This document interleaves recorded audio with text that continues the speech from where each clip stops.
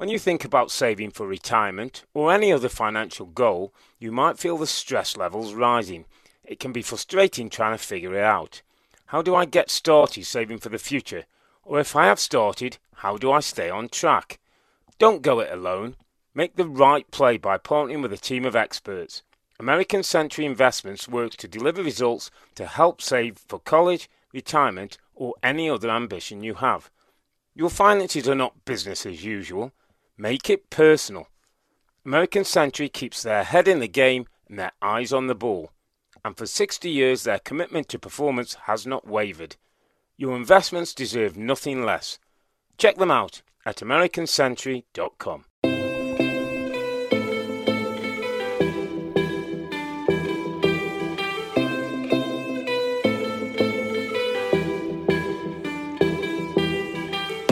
Hello and welcome to the Two Robbies podcast, your destination for in-depth discussion and analysis of every single Premier League match week.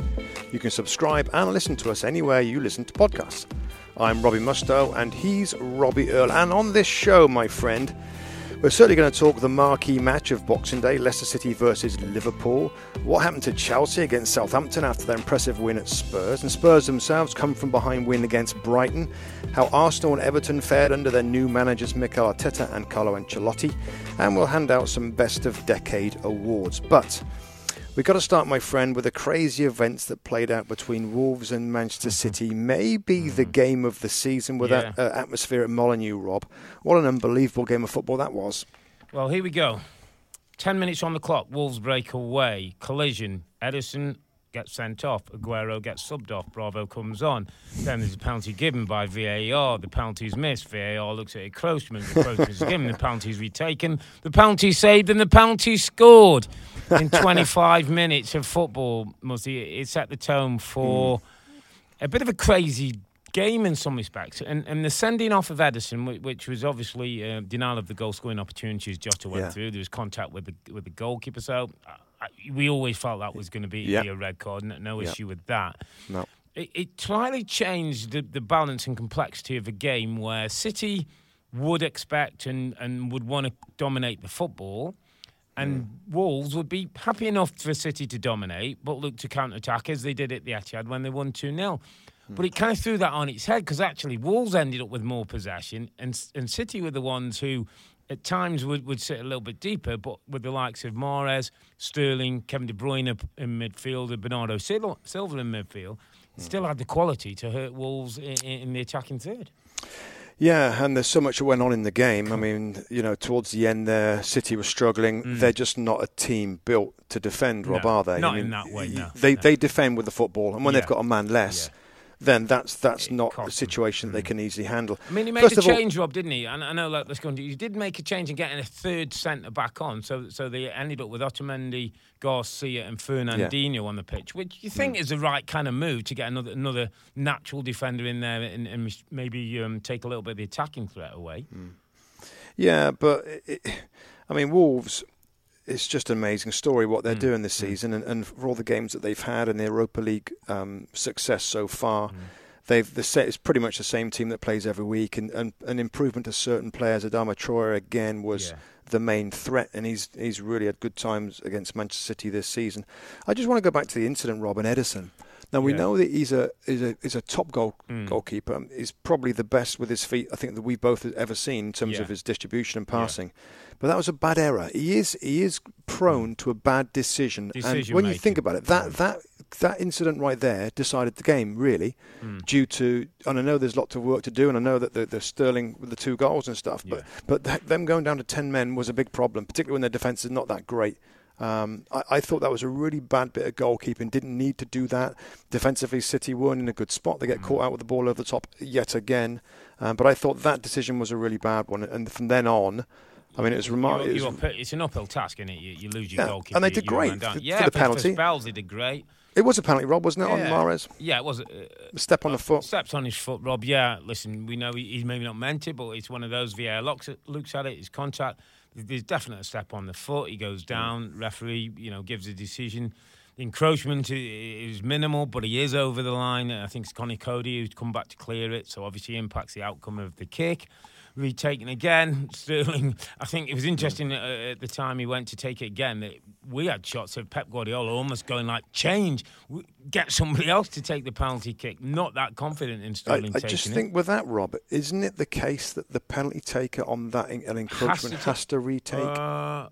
Good question. I'm not sure of that rule, actually. That's something we will certainly check and find out with our research team. Because Pep was definitely saying, change, he made let's make that move to make the change. I'd agree with you, Robin, and I'll just go back to your first point in terms of City. But let me just go back to a real basic point that anybody who coaches would know, anybody who plays at a level of football, where Conor Cody picked up a ball with 10 minutes in the game, a free kick situation, gets played short to him, picks his head up, and absolutely no pressure on the ball. He's got 10 or 15 yards to look up and pick out his run. I think he's originally looking for Johnny Otto on the outside first, and then Jota makes a run after. Manchester City are just about on the halfway line, Rob, when Conor Cody's maybe 30 yards away from them. Now, every coaching course I've been on, every time I worked with a group of players, if there's no pressure on the ball, drop off. Don't allow that space in behind. That one ball over the top can cause you problem. Manchester City's defensive line is so high, it is so risky that Ederson would almost have to be 20 yards outside his area to be the sweeper keeper that he needs to be to get there. And because they're so high and he's so deep, then it just encourages the run. And as you say, he makes a bad decision to come. He's never going to get there. He hits a player. Game changed, and all of a sudden it's an uphill task for Man City. Now, some of those basics, and we go back to the Pep Guardiola saying he doesn't work on defence and all those things. Some of those things, Rob, are game changers. Some of those things you have to do if you're going to be competitive in the way that Pep wants them to be competitive. I know they defend with the ball. I know when it's about possession. But there's certain basics that have to happen. Yeah, and it's a good point. And because their possession is usually so good, their football's so good, that doesn't get questioned that much. And when it does get questioned, they've relied in the past on really great individual defenders to get them out of situations, like Vincent Kompany and other players, and Walker at times with his pace, or Laporte with his ability. So the situation right now with it, when they haven't got the great defenders out there, then they're vulnerable. And it's just. A remarkable game of football, Rob, and I want to swing it over to Wolves because we've said the same stuff about Man City. Well, I certainly have, about their defensive abilities, or it's just this season it's just not good enough. Apart from the fact they've got brilliant goal scorers and they've still got a ton of goals that they did last year. Defensively is where they have an issue, and they found it again today. I think we've got to talk some Wolves, Rob, and that team and that performance and the manager and what he's doing, and Molineux. I mean, you were in the studio, Rob. I was at home watching it with my son, and the noise coming from that stadium and the shots of the fans and the crowd. I mean, they are into it. That's a proper football club, Robert. Yeah, it is a proper football club. When we were talking about their record against top six teams now, I think it's 24 points against top six teams since they've been back in the league. Won 6, drew 6, and lost 6, I think it is now. So they certainly don't change. They have the mentality of a top six team. Yeah. They play with that belief and reassurance. And after the game, I heard Nuno said we weren't going to change too much. A couple of little tweaks within the system. Got Jota and Traore a little bit narrower, coming off the wide areas where he said they could affect the game a little bit more underneath Hernandez. But they don't change an awful lot of what they do. And it's a credit to him. It's a credit to the players. And it's a credit to the football club that they stick to what they're about, and they stick to what they do well, and they believe it will get them results. They're 5th place right now. They're absolutely going for a top 4 spot. Yeah, absolutely going for it, and they deserve the respect from that. I mean, the two players that are star players today, Jimenez and Traore, both got a goal and an assist. Yeah. They're working great together. The little drag back for the Doherty goal as well from him is amazing late in the game. And those two players are really with the stars today, apart from the strength they've got in other areas. I mean, the improvement of Adama Traore, when he's been to several clubs and nobody really got the best out of him, or, I think the system suits him fine. He hasn't got to run back too much. He's going to play nice and wide at certain times. He's always going to be a threat over the top with his pace, and he frightens everybody. And with his strength, he's always going to be a threat. Yeah, just like Benjamin Mendy. It's a foul, Rob. It's a foul. He shoves him in the back. It's a foul. And I get the atmosphere. I get everybody's caught up with it. I get the referees under pressure, made some decisions in VAR, etc., and the Molineux crowd.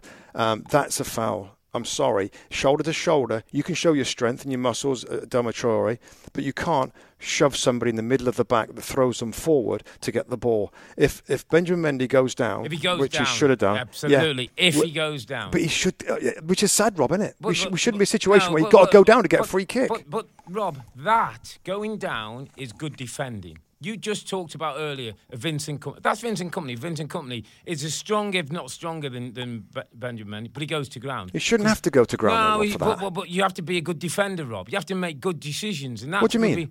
Or just going to the ground because you felt with contact? Diving. Going to the ground forces the referee to make a decision that he didn't have to make. But you shouldn't have to force him to make a decision, I know you don't have to force him, but there's certain things in football that happen. And there's certain tackles that happen in a box or out of box, and they're given as not penalties inside the box, and outside the box it'd be a foul. And that's just the world we live in, unfortunately. But if Benjamin Mendy is a better defender and understands the art of defending better, yes, he gets a shove in the back. He goes down, he gets a free kick, and we play on. But he doesn't go down, which is another sort of part of not being a real defender. But you're encouraging. So what you're saying is, I'm not encouraging jumping. You are. These international defenders, when you play, who've been brilliant defenders around the world, who know at times a centre forward is going to bump them and they're going to go to ground and win a foul.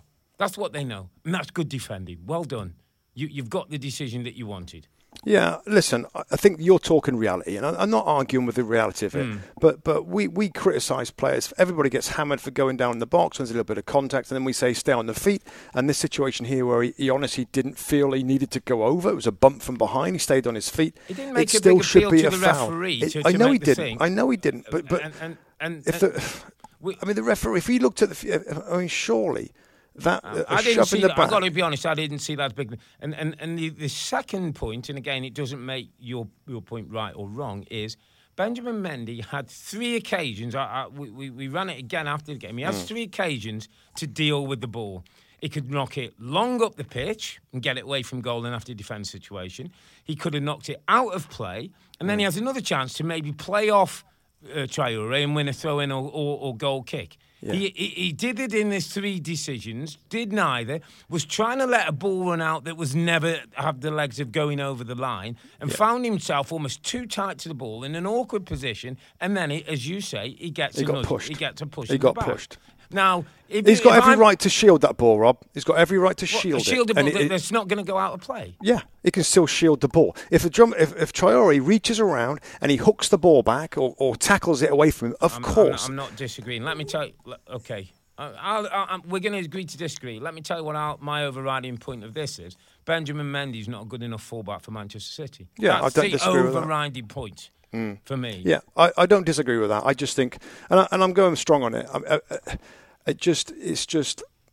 I thought that was a foul, and I get the emotions.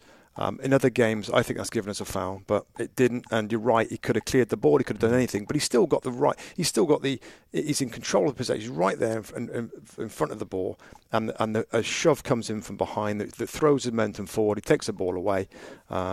But listen, I don't disagree about him as a defender. On detail there, and obviously one goal that had an effect on the game. But no, as you said, a lot of credit to Wolves, the way they play, their ambition, still in Europa League. It's a great story. Great story. Great noise. I mean, they were doing interviews after the game, maybe 15, 20 minutes after the game. You can still hear the Wolves fans in there going crazy. I mean, that's a proper football club who've been a long time out of the Premier League and have brought something to the league when they've come back in. So certainly well done to Wolves and Nuno, what they did. The big game, Robbie Mustoe, of the festive fixtures came at Boxing Day. Leicester City second place, hosting Liverpool. Liverpool had gone off and won the Club World Cup in Qatar. People were, asking some questions in terms of where they're focused. Does it have any effect? What did they come back to in the Premier League with one of the toughest tests in the Premier League? And pretty much it was business as usual, my friend. Yeah, I mean, any questions that are getting asked of this team at the moment, they've got all the answers. I mean, the travel, the extra time victory against Flamengo over there for the Club World Championship, they come back. They've got a massive game away from home against the Leicester City team that's been playing so well.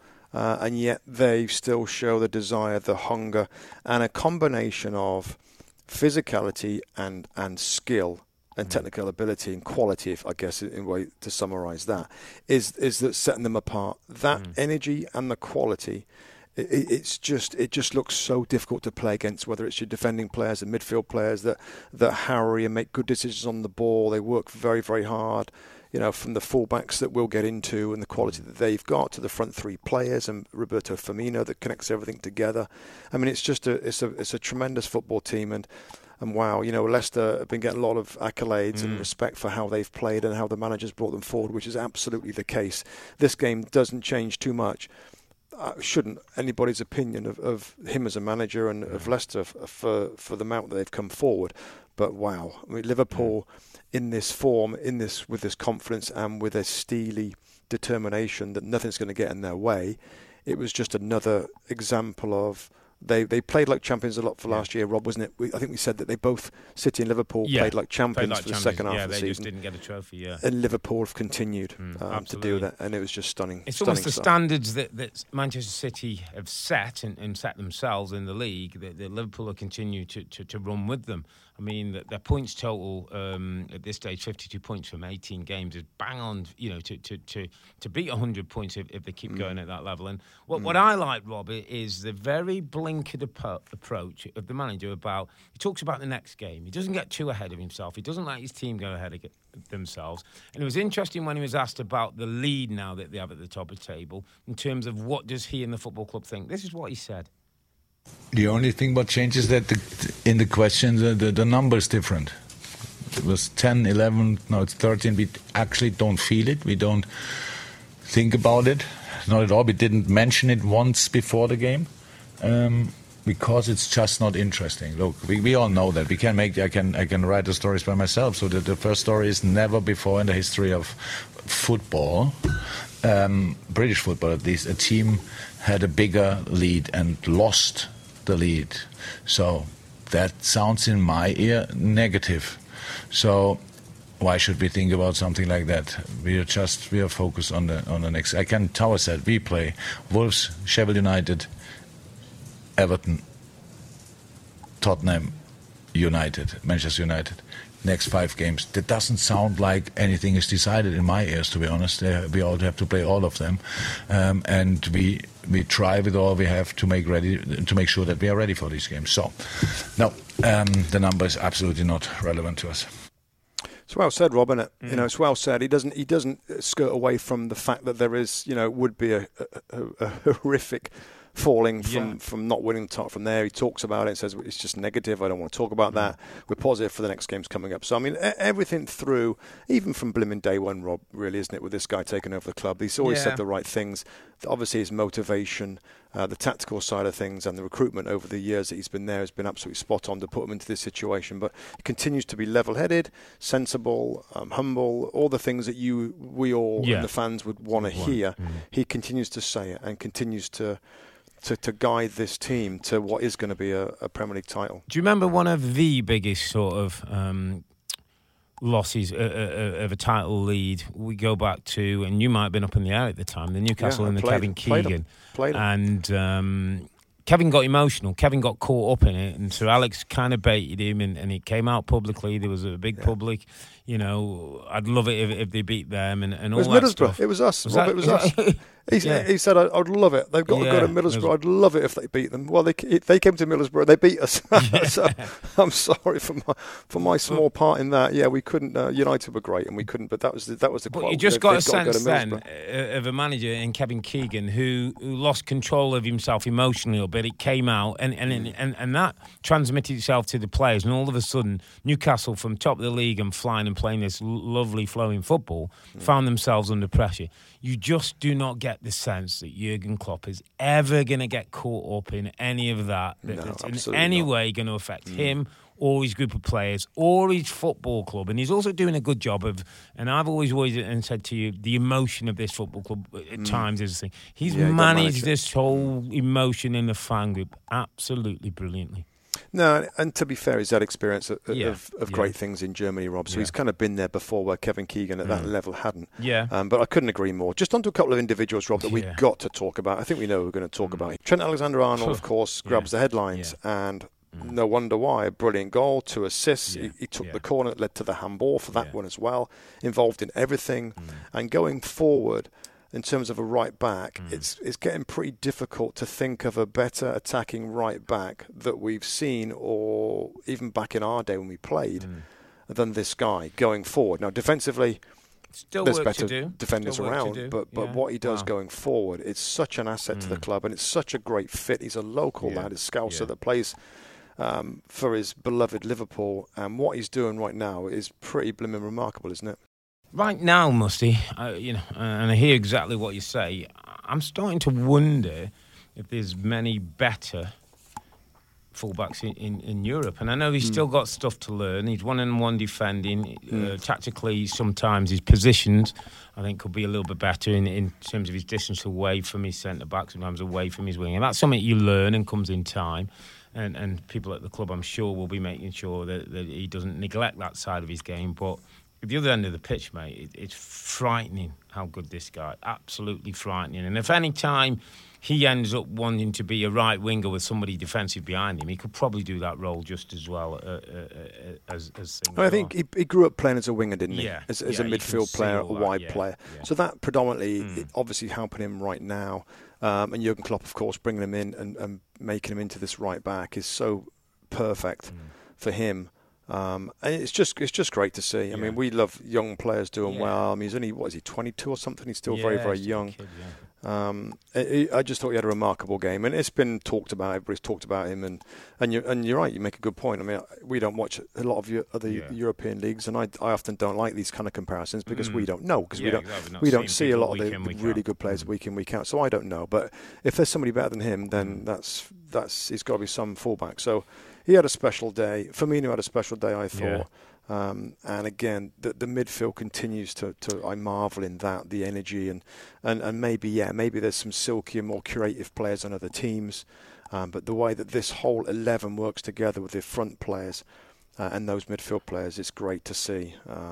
Brilliant performance. Yeah. I wouldn't mind just touching on Leicester, Rob. That's a couple of games now. City and Liverpool. 2 big games, yeah. And of course, please don't take it that I absolutely love what's happened to this team with the manager and this club.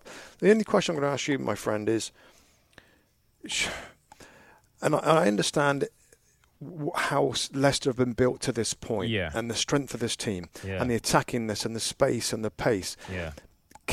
I'll phrase it in a different way. Will they learn over time to in certain matches against certain teams to be more durable? Again, my favourite word.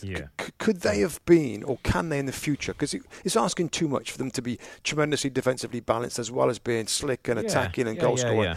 Is that something that Brendan Rodgers will try and work on to make them even better against a good side, to be a little less open and be a little bit more compact and tough to play against? Possibly. I thought, and Graham Mustoe talked about it a couple of times in commentary, they try to sometimes play this box kind of shape where Tielemans went next to Ndidi, where Maddison came in off one side and Pratt was the other, and they try to play this forward. And you know how Brendan always talks about wanting numbers in there. I came away from that one, and similarly, you start thinking, okay, what could Leicester do? And do you know what I kind of realised, Rob? And they played Manchester City at the top of when they're at the top of the game. They were one of the best teams in Europe, no doubt. Liverpool have shown that, won the Champions League. But James Maddison and Yuri Tielemans and Jose Perez and Harvey Barnes are not quite at that level, I think. Do you know, and against that very top level, when they're playing really well, they're not quite there yet. Now, that might mean a little bit more work on the training ground, understanding, maturing and getting better. It might need an injection of quality by Brendan Rodgers over time to get to the next level. Some will see. Some will develop, like the Trent Alexander-Arnolds. When you put a young player in, you don't quite know where he's going to end up. Some might hit a plateau, and you think, okay, that's their level. And if we in this football club want to go to the next level, we might have to bring the next kind of player in. So you're doing it more. You'd hoped for them to get better individually by buying different players, more than questioning the coach that, given more time, he can work on tactically and just a way of mentality of being a bit tougher. I looked at James Maddison over the last 2 games. Like the old Leicester. The championship-winning Leicester was, of course, the other side, that they were incredibly durable, incredibly strong and tough to play against. Absolutely. This is very different. Yeah, is there a middle ground to be had? Absolutely. That's what I'm trying to say. That's exactly where I would go. But I looked at James Maddison over the last couple of games, and I like him a lot, and I think he's got a bright future. But in the 2 games against 2 big sides, he ain't really turned up. He hasn't really dominated games. He's not really tactically had an influence on the game, even from a wide position, coming in, getting between the lines, getting on the ball. He just didn't quite look the player. And that's not a slight on him. We're talking about the very highest levels now in Premier League and European football. But maybe there's time to grow into that, or maybe he's not at that level where we're talking about, the rarefied air. But anyway, mate, they're still doing great in the Premier League. Great. Leicester City, second, well ahead of second place. There's a good old cushion for them to remain in that top 4, and of course that will be the target. It'll be a tremendous achievement because the other teams are getting a little stronger to finish in the top 4. All right, let's move down the table, Robbie Earle, and the next one on our list is Chelsea. Lost at home to Southampton after being so good against Spurs. Wow, and this is in the 10 o'clock window, wasn't it? Lots of games going on at the same time. What do you think at Chelsea, Rob? Is this? I mean, from my point of view, it's to be expected, really. This Chelsea team are not going to win nearly every game. We can't expect them to be at the top of the league, challenging the top 2. And I know that when they start well, and Chelsea started well, and we see some great performances, and against Jose Spurs and other great games as well, and young players doing well and scoring goals, you kind of then. You throw up the expectation level for them, and then when they lose games, disappointing games, there's been a few of these now. They've lost a lot of games in the last couple months, really.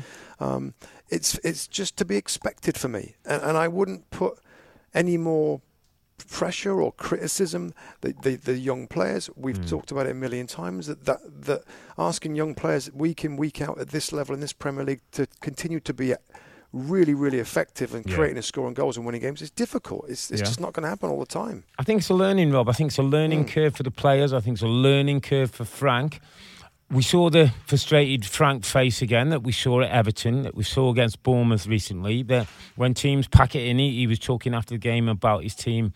Don't create enough chances, don't take chances, don't work the ball into good enough positions. Tammy Abraham's gone a little colder with the goals. That was always going to happen at the rate he was going. I thought interesting, Rob, I looked at the game and saw the lineup, and I know they went back 3 against Spurs and worked particularly well and nullified Spurs.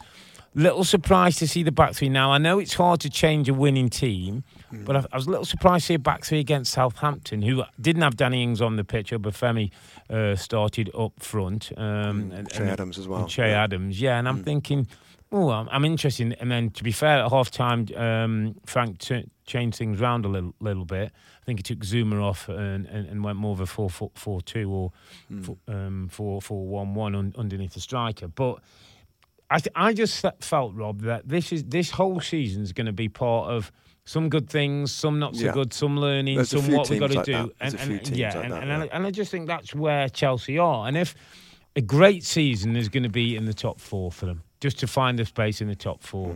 A good season is going to be top 6, and anything below will probably be seen as a little bit disappointing. Interesting with the window coming up, and now they do have a chance to spend some money, whether he feels he might want to go and buy a little bit more experience, a 1 or 2 around who with a little bit more know-how, have been around the track a little bit to help some of these young players out. But I'm with you.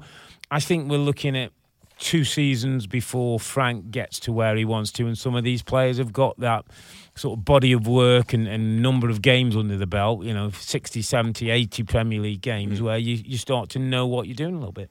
Yeah, and just finally on Chelsea, winter, it's the tough time for teams. All these games coming up, younger players, I guarantee, every Chelsea fan listening right now, I guarantee as the season gets into the spring and things ease up a little bit and the weather gets a little warmer, the pitches get super amazing again, Chelsea will finish strong. I just feel that younger players, better conditions, fewer games, not the grind, more experience. I just think, maybe a player or two to help in January. I just think they'll go again, Chelsea. It's just whether they've got enough over the next second half of the season to finish in those top 4 spots, which again would be fantastic. I had Frank's Chelsea just outside. I think I had him in 5th spot in terms of my predictions at the start of the season. I wouldn't change that right now. Yeah. But they've got a chance. They've got a chance in the top 4, and I think they will go again. That's the thing. Southampton, Rob. Just going to say, little mention for Southampton, by the way. Back-to-back wins.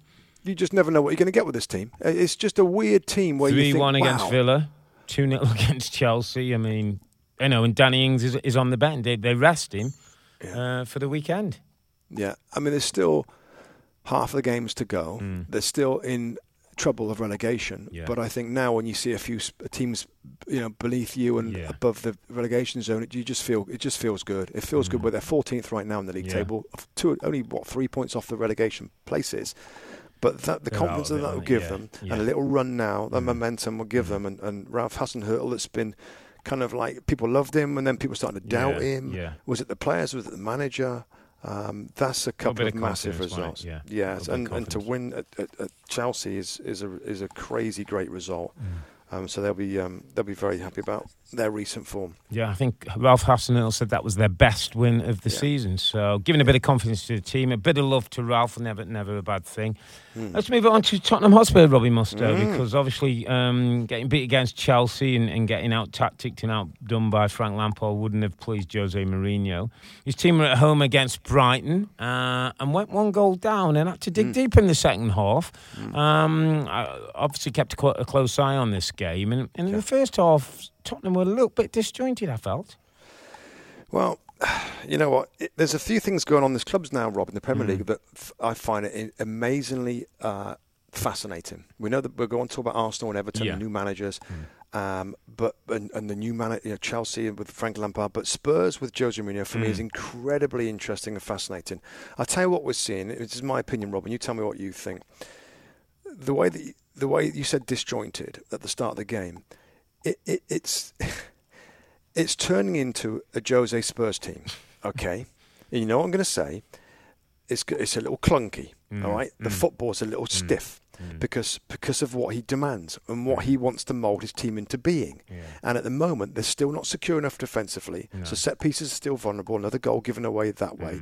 Players, individuals are still making mistakes. We saw Gazzaniga in the previous game. Yeah. That side of it will be his absolute focus to stop the mistakes and to be defensively secure. And in that process, the consequence is that the silky football just isn't the same because you can't. It's almost impossible because to play expansive football, players have got to move away from defensive spots to open themselves up, to be less compact, to enable the football to connect and to move the ball up the field. He doesn't want that because he wants them to be super organised. So this is what you're seeing. This is what you're seeing. And we saw it before. We saw it in United where sometimes when they attack, it looks like so awkward and difficult because they're not really working on that side of things. But they're still getting goals in fairness, Rob, aren't they? They are still producing goals. It's not Jose teams doesn't score. Yeah. It's just it looks differently. My notes here is like clunky football, quality moments. And that's what his teams have done in the past. And that's what this Spurs team is going to do. Quality moments from quality players. That's what he requires of his attacking midfield players and his strikers. And he's got quality. Harry Kane, Dele Alli, get the goals to come from 1-0 behind because his team aren't secure yet to win the game. Ideally, Rob, and I'll let you talk in a minute, by the way, I've gone on for ages about this, but he won't concede that first goal. He hates conceding the first goal because sometimes his teams don't manage that quality. I see it happening, and I'm not saying it's good or bad because is probably going to get results. I absolutely feel Spurs will make the top 4 because he gets results. It's just the way it's happening. It's kind of predictable and it's interesting. And everybody who's watching Spurs and say, well, we didn't play very well or this, well, that's the way it's going to be. But you're probably going to get a ton of results and get where you want to be in time. That's how I saw this game, and that's how I see this progressing. And I think it's kind of, for me, going according to plan and what we've seen from Jose Mourinho in previous clubs. See, So here's an interesting one for me. So I look at Liverpool, who is defensively well set up. You know, we were the best defence in the league last season. I look at Manchester City, who want to have possession of the ball, and we know their defensive issues. Yeah. But when I see the other teams, Rob, they have a coordinated press to win the ball back. Sometimes it's high, sometimes around the middle of the thing. But it almost looks like it's a well-planned, trained, go to get the ball, and then they're going to play from that situation. When I looked at Spurs, a number of times at the weekend that one person goes, Harry Kane was going 2 or 3 times to start a press, looking behind him, and nobody was behind him. The rest of the team were in their own half. And it kind of thought, are they getting caught between two stools? And it also made me think that Jose Mourinho is not a manager who likes to press the ball. No, he's not a presser. He's not a presser. But modern football has become about, at certain times, going to press the ball, win it in good areas, and go and lead the attack. Well, a lot of teams have done that, but he's never done that. I know, but what I'm saying is, that when I watch them, it's part of what makes them different. It's almost a little bit old-fashioned football. And maybe, Rob, when you say you're seeing that and it looks a bit awkward and people are going on their own, well, is that a little bit of hangover from the previous regime? Pochettino was a big presser. Absolutely. So we're caught home, between the two. They want to press. They want to get on the front foot. Yeah, which is, we've seen some great performances with them doing that. Yeah, it's still morphing. It's still morphing, and they're changing, and it's remarkable to see it because of the fluid Pochettino, the diamond, the different systems, and all this, and playing great possession football that they end up going into after a big pressing at the start of his time at the Spurs. It's changed, and now it's going back to a more simplified, structured, and Jose style of football, but it gets results, and that's what Spurs brought him in for. That's why they hired him. The fans have got to realise that sometimes it ain't going to be super silky. But most often it's going to result in victories, and they are picking up results. Haven't been perfect. It's going to take a little bit of time, and he still want to figure out his defensive side of things. But I still like what's happening at Tottenham Hotspur, Rob. Even though some fans might want a little bit more. I don't dislike it, and I think in time things will balance. It's really interesting though. Dele Alli's been in decent form. I think it's 5 goals, 3 assists since he took over with Mourinho now, and Jose himself. They seem to be happy enough, Rob, with how things are going. Dele, what about you? Your goal as well. Glenn Hoddle was on co-commentary and he said it is world class. Can Jose Mourinho make you world class? Yeah, I don't know. I think for me, I just got to focus on each game and where I am, the period in my career, and I'm still 23 and I've got to keep working hard. And like I said, I just want to give my best every game and keep improving. And I think we had a great 5 years under Poch, and he helped me develop into the player I am now, and I just got to keep heading in the right direction and make sure, I don't start going backwards. So. Dele Alli, another goal from him under you. It's definitely not his brother, is it? No, another goal and another incredible effort performance from first to last minute. The way you work, the work rate, absolutely incredible. So for me, these little big details sometimes are more important than what comes immediately in the direction of the eyes of the people. So amazing goal, but I go to other small big details, and his attitude, his fighting spirit for the team was for me outstanding. It's a great goal he scored, Rob, wasn't it? Dele's goal. I mean, the control to manoeuvre that ball from that angle. It was a sweeping counter-attack from Spurs. Really good football. Was special. Can he become a world-class midfield player, Dele? Rob, do you think? Potential. I think there's potential. He's got to continue the production. He's got to improve his all-round game a little bit, maybe when the opposition have the ball. He's got to be more influential in the game, learn how to break up play. He's got to become that Frank Lampard player that Jose Mourinho had at Chelsea. That's when he becomes world class. And if he had the attitude and professionalism and practice ability of Frank Lampard, because I think we'd agree. Well, I don't know. I'll let you answer, but I think he's got more natural ability than Frank more natural had. ability, but I'm not sure he's going to be a better player. Yeah, I know. Because of the insatiable desire of Frank Lampard to get better and to practice every day and his finishing But that's again something to watch. But isn't it funny? You know the folklore stories of when Jose went into the shower and said to Frank, you're a good player, but you could become a great. You got to work hard and all that. Isn't it funny that Dele Alli seems to be his guy? All managers seem to find. We always used to call him the golden boy. Oh, you're the gaffer's boy. Just seemed like Dele Alli is the one that he's very much honed in on. Talked about his effort in the game and gave everything and his details and things.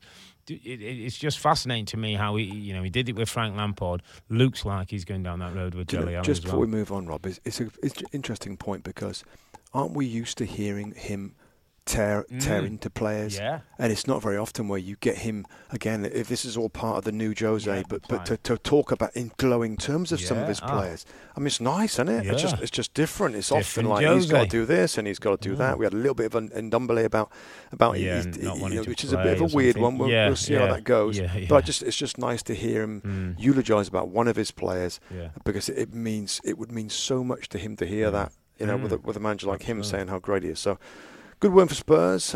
Just quickly, we've talked about Chelsea and Spurs, Rob, in terms of that top four. Yeah. What are we thinking right now, halfway in terms of that? I mean, I think that Spurs can do it. Do you, if we're assuming that Liverpool, Leicester and Man City are going to make the top four, is it tight for you? Can United do it? We'll talk United in a minute, but just maybe in terms of those two, Spurs and Chelsea, who'd you rather them finishing highest? I have Chelsea, strangely enough. I have Chelsea. A bit like you said, I think it's going to be up and downs. I think maybe a little weather change, maybe a little something in the window. I just, there's just that energy and drive. They've got to go again, haven't they? They need to go again a little bit. Yeah. But I've just got Chelsea on that one.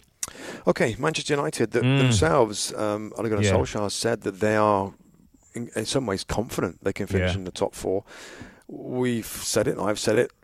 Good United, bad United. This was good United, Rob, wasn't it? I mean, really it was a going behind from Longstaff goal on 16 minutes, and then just some tremendous form from the young players that look $1 million in this kind of performance level. Is this trio, Rob, and Luke had it, and they both scored. Martial getting 2, which he needed. I think he was only 1 goal in his last 7. Rashford's 11 Premier League goals. That's the most he's ever scored in a season. Mason Greenwood, slight deflection, but I mean the shot and the poise and the way this kid plays, he's going to be another star. If these three click, I was kind of getting my head around. These three click. It's got movement. It's got pace. It's got power. They're gonna get goals. They're gonna terrorise and hurt defences with the way they play. Could Rashford and Martial become the mentors to Mason Greenwood and almost take that responsibility and help? It might help their game in some respect. Do you know what I'm trying to say? Might they just say, we're the guys now, and we're going to lead the line, and we're going to help Mason Greenwood out, and we're going to score 40 goals between us. I don't think so. Oh. Well, that was the biggest build-up in the world, didn't you? Well, I tell you what. Okay, go on. Listen. Anthony Martial needed those goals. Yeah, absolutely. He needed a performance, and I have been a big fan of his for a long time. He looks a low-confidence guy to me, right? So when you say, can he be a mentor? Can he be a leader of forwards, of young forwards? I don't think he's ready to do that, Rob. I don't think he's got to convince me, let alone young players or even fans of United, that he can be a consistent leader for this club. Now, of course, I know that everybody's not a leading type. No. He's got to show more personality. He's got to show Marcus Rashford. His growing. He's turning into a phenomenal forward. And I tell you what, we've got to give credit to the manager in charge of that football club right now, Ole Gunnar Solskjaer, and he hasn't been my favourite manager, and et cetera, et cetera. Well, I tell you what, I give him credit because Marcus Rashford is playing lights out. He has stepped forward and increased his level to a huge degree, and you've got to credit the manager, who of course was a former striker of Man United, in scoring different types of goals. It's a marvellous header, a jump, a leap, and an aggressive header into the corner. Different. We haven't seen that before. So Rashford's season, I couldn't like the way it's going anymore. I really couldn't, and that's in a team that's been inconsistent. And sometimes his body language not look great. It doesn't, but I tell you what, it's getting better. I want to see it from Martial now. Rob. So why can't that happen to Martial? That's what I'm worried about. Yeah. I don't know whether he's got it in him. I don't know whether he's got. I don't know whether he's got a big enough heart. We've whether seen he's got glimpses fire burning in his belly. Glimpses isn't enough, Rob, is it? No, glimpses it isn't. But enough. I'm saying the potential's there. I think the potential's there. I know you've gone a bit the other way and think maybe his time's done. The potential's there, Rob. I'm just saying, if you can get good Martial and good Rashford, and they can get... Whereas they've been the kids in the past. They've been the ones who've always come in for the odd game, playing wide and not felt like the man. If they can, and I know it's a big if. It's a big if, though. It's a big if, but we've seen Marcus Rashford make some steps, and you just saying playing. Absolutely. We can see Martial make some steps. 24. He's 24 now. Absolutely, but we're all different. We played with 30-year-olds who are like kids, and the vice versa, 16, 17-year-old kids who come into your team and play like veterans. So I'm just saying, if the sole thing for Ole Gunnar Solskjaer is between now and the end of the season, get Martial going. Absolutely. Yeah. Now all of a sudden we're talking. Yeah. We're absolutely talking. Let's see Saturday, Burnley away, Robbie Earle, Ben Mee, Tarkowski. That's what I'm talking about. He can't be just at home against the Newcastle side. Bardsley. Yeah. So that's what I want to see from him, and United fans should want to see, because if he can go to that level of reliance and of personality, then you've got your Mason Greenwood and Dan James to come into it. Absolutely. Then we're talking. It's just. It feels like that front line needs a leader, and even if Rashford was out for a while and Martial goes to the left, if I had somebody else up front, I'd be more. I don't know. It's just that front line lacks consistency. It lacks just a little bit of personality. That they're all kind of young and they're all kind of a little bit in and out. That's why. My feeling is United this season is going to be some good, some bad, because when they get it going, they're brilliant to watch and they're fast, dynamic. And Mason Greenwood, he is going to be a star. He's a player. Doubt. Every time he gets the ball, Rob, I think he's going to do something great. Even his shot gets blocked, he's heading in. I mean, he's just a natural in terms of that. Again, a long way to go for him. A super young player. But I don't know. I just think United and those front three players deserve credit, and the manager and how he's brought on Marcus Rashford. Absolutely. It's just, come on. Week in, week out now, United. Don't let it drop off again. That's a challenge for any young player, Rob. We talk about Chelsea. And the team as well, isn't it? Yeah, it's not the stellar team that we've had in the past, but I quite like the look of it. I just kind of got the feel that these three might like each other's company on and off the pitch, and it might just sort of get them going. But, as you say, something to look at over the next few weeks. Let's quickly touch on two teams who had new managers in charge. Bournemouth 1, Arsenal 1, down to the Vitality. Bournemouth stopping a bit of a rot for them, 6 defeats in the last 7. Getting a 1-1 draw. Dan Gosling with the first goal, and Aubameyang's getting the equaliser for Arsenal. Mikel Arteta in charge for his first game, Rob. What would he have learnt? What would he have liked about Arsenal, and where would he have seen work to be done? Well, interesting, isn't it? I mean, again, this is just fun for us, isn't it, to look at these new projects, new managers coming in, and fascinating to see the lineup. First of all, what I liked actually, Granit Xhaka and Lucas Torreira. Yeah. Two holding players that pretty much held in there. Stayed there, didn't they? Pretty much stayed there. Like that. I mean, I think I got to like the fact that Ozil, Lacazette and Aubameyang was in the team. In the team, yeah. I think that's important. No Pepe.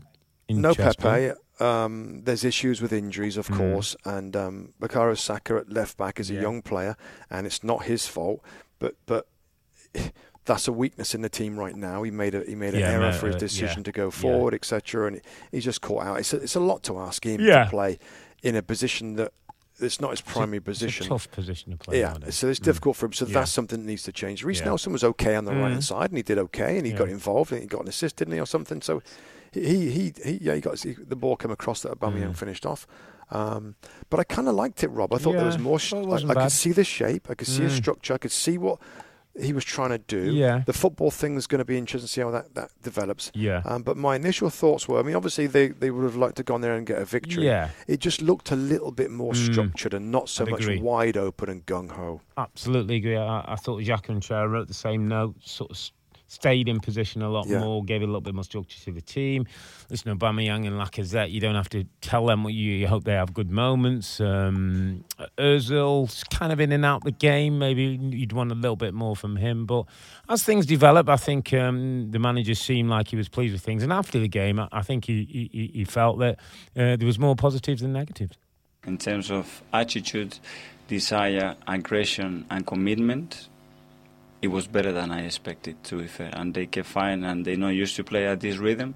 But a lot of things that I saw in terms of attitude were terrific. I'm still to learn a lot about the players, how we can help them more, what are the priorities for them to be more secure when they jump into the pitch. But it just started. It's just 3 days there, and we tried to put some things in place, and I think the majority of them were good today. My only one now is review the game and find solutions to do it better, to attack better, to concede less on counter-attack, to defend better, and tomorrow prepare a good training session for them to improve them. That's all. I don't look at the game against Chelsea or United. Is now. At the moment, the urgency is now, and we need an impact now. There's one thing, Rob, that he must bring with his experience of working with Pep is intensity and the quality of training that Pep Guardiola demands and insists on. And Mikel Arteta has been there for 3.5 years, and he's seen what impact that professionalism, if you like, or intensity has on those players and that team.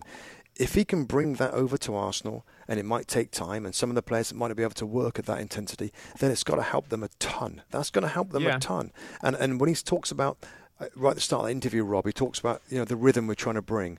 I think that's what he's talking about. I think he wants a more intense, more quality, less sloppiness, more competitive edge, more focus, more competitive edge, Rob. If he can bring that, if nothing else, that absolutely helps Arsenal. So that, again, he speaks well, doesn't he? After the interview there, he speaks well. Yeah, and I think he realises maybe it's a longest list of things he wants to establish in the end, but it's one at a time. Getting some basics. I think getting good habits around the football club, Rob, I think are important. When you're going as a new manager and you start on a new regime, you want to sort of get the players used to your way of working, getting a standard each day and a level each day. And if you say if training might be a little bit sloppier, might be a bit slower, can't have it. Can't have it. You've got to up that straight away and get everybody on side. And listen, I always think you're going to lose one or two on the way. There's one or two ain't going to be happy, or one or two are not playing, and that's okay as well, because you've got to move this thing forward and make it a little bit leaner. So, interesting times for Arsenal and Mikel Arteta.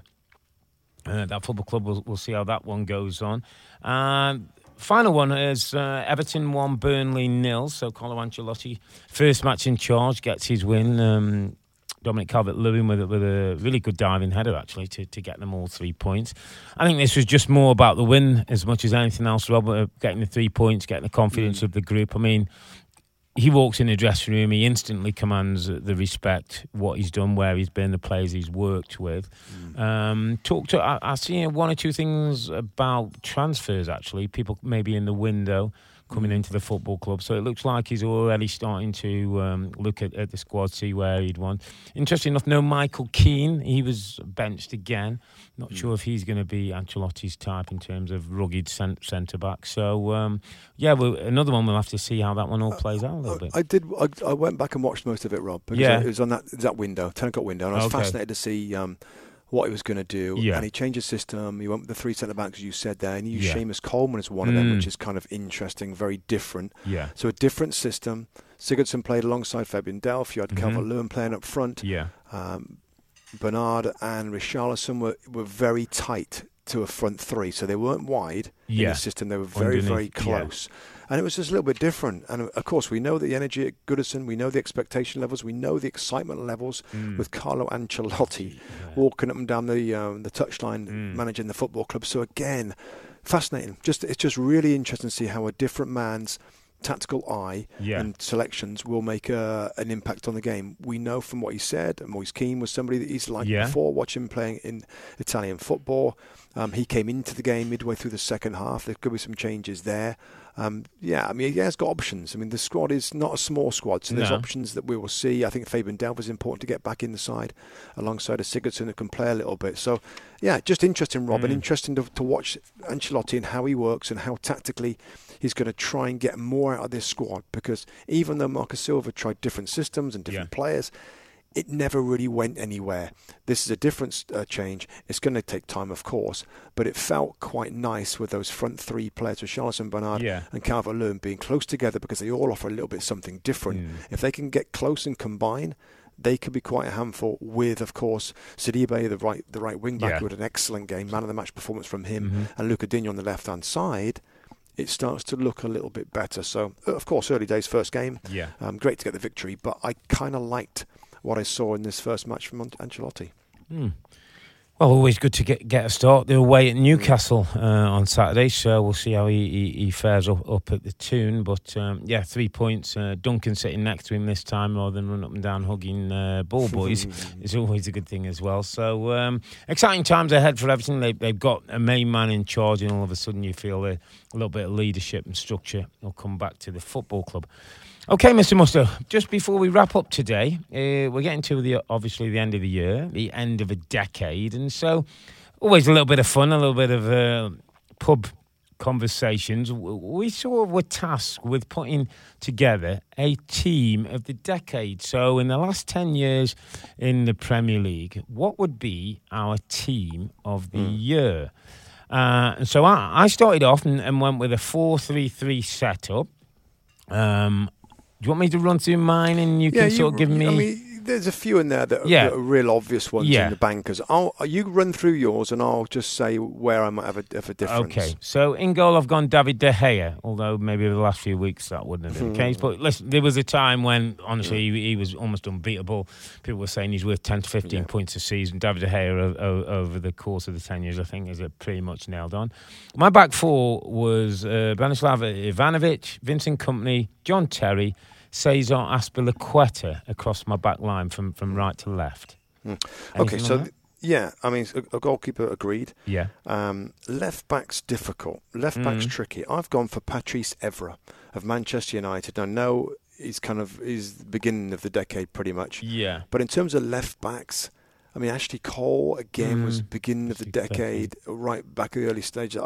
It's difficult. The left back wasn't easy for me. Branislav Ivanovic was aggressive, uncompromising, reliable. He could play in different spots. I agree with him. So that's the only change. I'd have Patrice Evra at left back instead of Azpilicueta. Okay, so you've gone Evra there on that change in. Midfield three, I thought N'Golo Kante, Yaya Toure, and an absolute shoe in David Silva. I can't believe how anybody would have a team without David Silva in there. No, and I've got the same as you with him and with N'Golo Kante, but I have a difference for the last spot in midfield. Yeah. Kevin De Bruyne has got to be in, Rob. Kevin De Bruyne has got to be in for me instead of Yaya Toure. And I know Yaya, he had some great seasons and some performances, and was there 20 goals in one season? Yeah, one season. I mean, he was. I just think we've been blessed with Kevin De Bruyne in this decade for a few seasons, and I just have him in. I'd have to have him in the midfield instead of Yaya Toure. That's the only change in the midfield. Okay, so you're right in the De Bruyne, KDB for you instead of the big Yaya. And ahead of them, I've sort of got one player underneath the two strikers. My one player underneath is Eden Hazard, and a strike partnership of Sergio Aguero and Harry Kane for me. Agreed. Yeah? Oh, I mean, I think that's those front three players just. Some have mentioned in my group, and it was listen, depends how you choose in and on what criteria. Harry Kane obviously hasn't won a title. Should you have had to have won a title to be in the team of the decade? Yeah, maybe. Yeah, maybe. It's just the production, the consistency, all-round game, professionalism. Yeah, that's of course the only thing missing from his CV. But I like those front three, Robbie, and I wouldn't change any of them. Was there? Are we omitting a spot for Wayne Rooney? Was Wayne Rooney part of this decade? Really close to it. Yeah, really close to it. I mean, Luis Suarez is the other one that some people might mention in terms of a great forward, and he was a brilliant forward, totally in the middle of this decade. Yeah. They'd get honourable mentions. I'm a big fan of Eden Hazard. I just think he's a brilliant player. And Aguero, I mean, the numbers speak for themselves over the 10 years. So, I mean, there's going to be arguments probably throughout the team, and some of our listeners, can drop us a note through social media and if they disagree strongly with any of those picks. But no, you make a good point, Rooney. Really good player from many years. So that's a good shout as well. Couple more just before we close up. We were after a player of the decade. I think we might have differed on this one. I went for Big Vinny. Vincent Kompany, Robbie Mustoe, who was just a colossus for me, a man who came to this football club, Belgium born. You'd think he's an homegrown Manchester lad. He won 4 different titles, captain the team, was such an influence over this group. And if nothing else, just look at this season when he left the football club, what a hole he's left. Every time I used to hear him do an interview, I'd almost feel like I wanted to pull a strip on and run and be part of his team. For me, Vincent Kompany was the outstanding individual in the last decade. Yeah, not for me. Same club, Sergio Aguero. It's got to be Sergio Aguero, Rob. If you look at his numbers, season after season after season, it's into 20s. It's into 20s every single season. And I think the stats, I've got an email here with the stats on Robbie, on most goals from a player in the decade. Sergio Aguero with 173 goals in the decade for Sergio Aguero. I've got to have him. Of course, that big moment where Man City won the title in the dying seconds of the game to thwart Manchester United was a huge moment, and Sergio Aguero was at the middle of it, so he would be my player of the decade. Couple more quickly, mate. The team of the decade. So which would be the team that you felt had to go for the obviously 100-point Manchester City 2017-2018 team? The points, the possession, the way they played, the dominance of the game was frightening. They won the league in a manner that we've never seen before, and there's been some great teams assembled in this Premier League, but Pep and the group in 2017, Rob, were just on another level for me.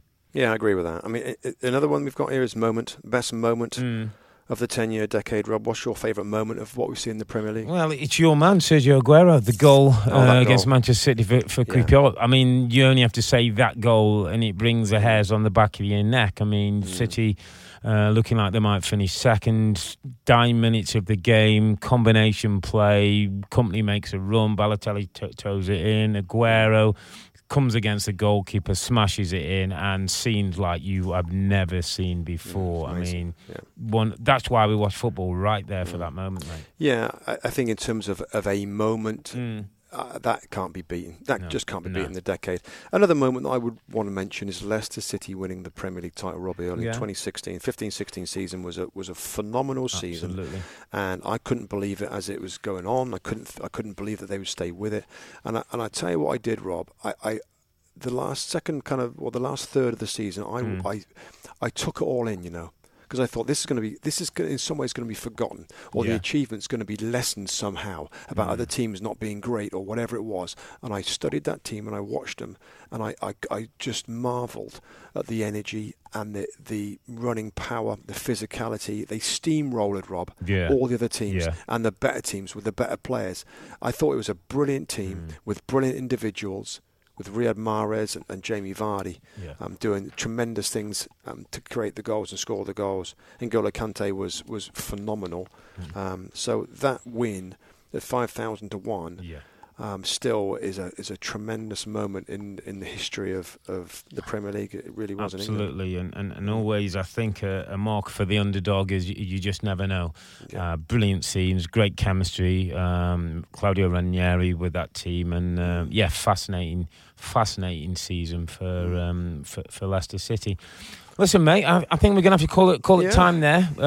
We will get another podcast in before the end of the year, but that's it for the halfway point in the Premier League, with dramatic couple of days over the Christmas period. Liverpool maintained that 13-point gap to the chasing pack in the shape of Leicester, and a 14-point gap now to third place Manchester City, and they still got a game in hand. Look out for our final podcast of 2019. That's on Sunday, December the 29th. After match week 20. But for now, I'm Earle. He's Mustoe, together with the two Robbies. Thanks for listening. It's a good night from me. And it's good night from him. Good night. Good night.